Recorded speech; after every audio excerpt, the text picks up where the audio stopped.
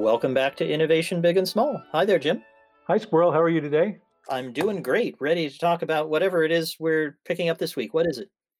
Well, last time we talked about open innovation and how large companies sometimes use open innovation, and we sort of touched on this idea that there's a related topic, which is open source innovation, which is different because open source is really built by communities for their own use. It's not People are not trying to control the IP, the intellectual property. They're trying to share it and build it and there are a lot of reasons people participate, but it's very different. I know you have some experience working with startups who have really leveraged open source. Maybe you could talk about that.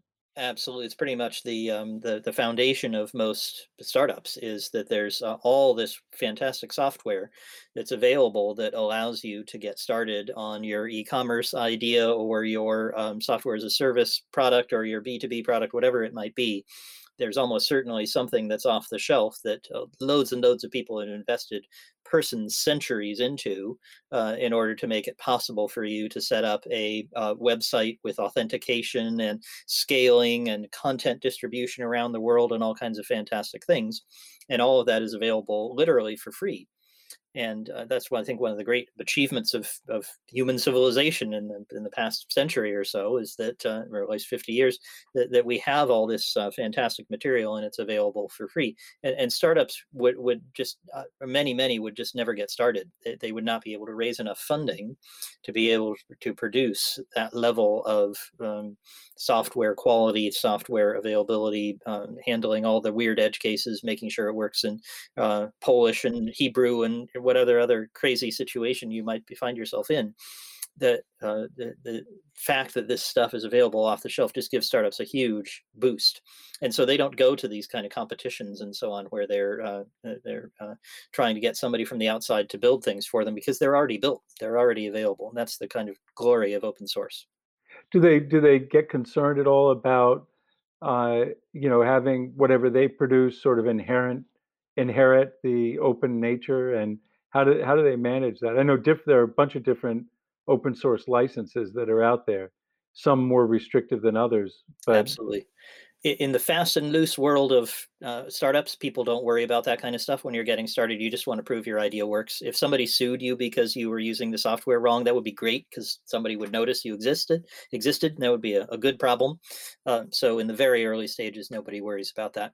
When you start getting into due diligence, and I'll do technical due diligence for venture capitalists, for example, who want to look at a startup and decide what its IP portfolio is worth and what the risks are and so on, then we'll start looking at that sort of thing. Sometimes we'll have to take out some of those licenses that impose a burden on you that say you have to make the software that you're creating open source as well. Sometimes you don't have to. Sometimes it's actually okay for yours also to be open source, for you to contribute back to that community that has produced this amazing free off the shelf software that you can use without any investment.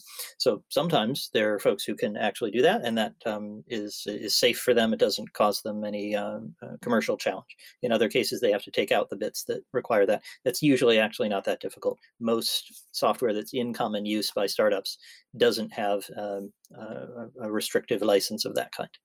that's interesting. Yeah, intellectual property departments at large firms are often very skittish about using anything with open source, but it's becoming less and less uh, optional. It's to build things quickly and well, it often requires it. So that's very interesting. I haven't heard people talk of it quite as forcefully as you. As the whole argument was that the originators of open source was that it would accelerate innovation, and And it you're really making has, yeah, yeah, really very interesting perspective.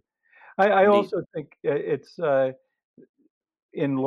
some large companies have sort of learned that they can make some of their hardware open source and get innovative benefits from it as well. So I'm familiar with one company called Dexcom that makes glucose monitors. I don't know if you know of them.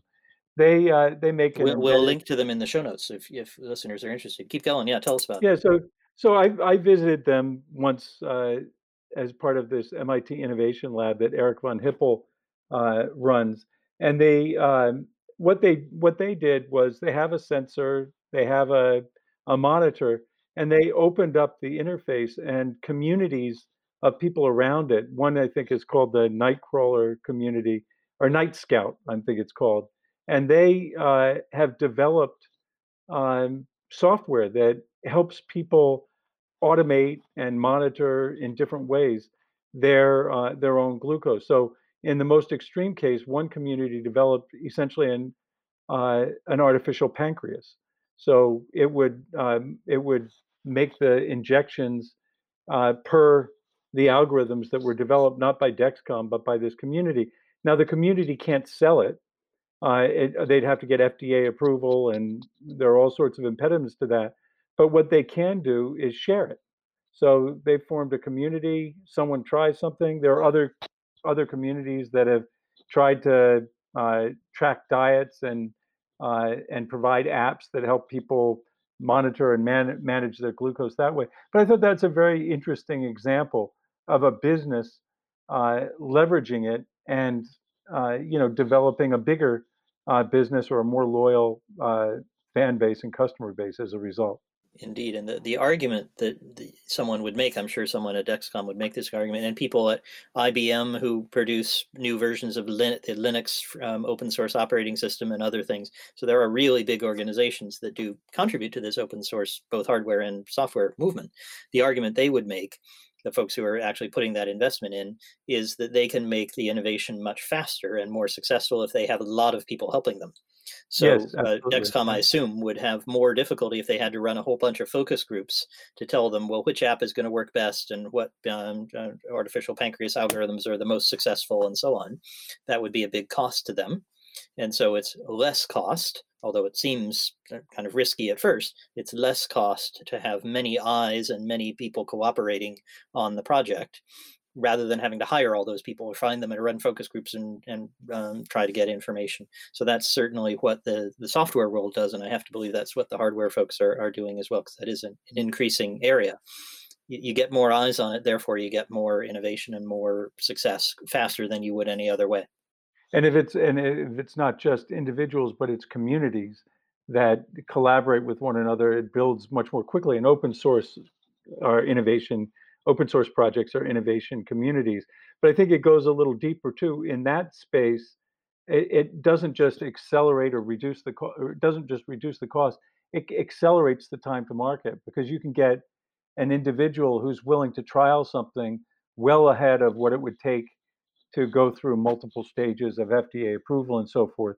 They're modifying it for their own purpose. That's the only purpose they can. They're free to share it, but it's not an approved product. So it's a the community has to develop a lot of trust for one party to leverage the work of others, but it does, and it's quite interesting. I know another company, Coloplast, that made colostomy bags. They had a loyal customer base. They opened up the design process. So before they brought something to market, they would show prototypes, even send prototypes to users and get their feedback. Now, some of the IP people would worry you're just giving away, other people can lurk, our competitors can lurk, but they gain so many benefits through in that design process. So anyway, I think it's different from open innovation in that it's not basically want, find, get, and bring it in. It's more building community and building trust, and I think that's exciting. I think business will look more like that, but very few have grokked it yet. Well, in the startup world, they definitely have, and a lot of the people actually, it's entertaining how little some of the founders know. If you're not a technical founder, you might have the brilliant idea for your insurance company or your innovation in music or whatever it is. So you might be really good at the domain, and you turn to some developers and you say, "Hey guys, we don't have any budget, but can you build me a website that does this, this, and this? And it needs to have a login and it needs to have these things." And they say, "Well, I wonder what tools I can reach for." Yeah. And in 1998, you would have had to reach for a whole bunch of very expensive tools that you would have bought from somebody like IBM or Netscape or somebody like that. And today, you go download a bunch of stuff off the web, and you go and use it. And that's providing a huge boost. It allows somebody to develop an idea very, very quickly without any real technical investment in all the infrastructure, all the foundations. Then all the Yeah. clever stuff is your algorithm for better insurance or making amazing music or whatever it is that you're building. That's what you can focus on, and that makes a huge difference. I think, as you say, the big corporations are way behind on this, and I think they could Yeah. get a lot of benefit from doing the same sort of thing, starting from a very high elevation rather than starting at ground zero. Absolutely, and I think they have to there's a mindset shift that has to take place for them to be willing to do it. People talk about startups as being agile and quick because they're small and they are using latest technologies and so forth. I haven't heard people talk so much about the benefit they get from the practice of building on what's there in the open source community. So that's something really really interesting to me. Yeah, makes a huge difference. Newton said, he was able to discover gravity because he stood on the shoulders of giants. There were people who came before him who had other useful ideas, and he didn't have to start from zero. And in the same way, startups start with a huge boost because they have this huge library of open source tools to draw on. And they're willing to use it. And they're willing to take that hit and use it. That's very, very helpful. So, if listeners are using open source or open innovation, they can get in touch with us and tell us about what's working for them or not. So please do get in touch. We like hearing from listeners. You can find us on LinkedIn and Twitter and email and all kinds of stuff. And you'll see at the bottom of the podcast show notes, there's information about that, as well as information about the companies and ideas that we mentioned in this podcast. And of course, we're going to be back pretty soon. Actually, we're taking a little bit of a break for the next couple of weeks because Jim and I are both on holiday, but we'll be back at the end of September with new exciting stuff. So if you hit the subscribe button in whatever you use, you can hear us again, once again on Innovation Big and Small. Thanks, Jim. Thank you, Squirrel.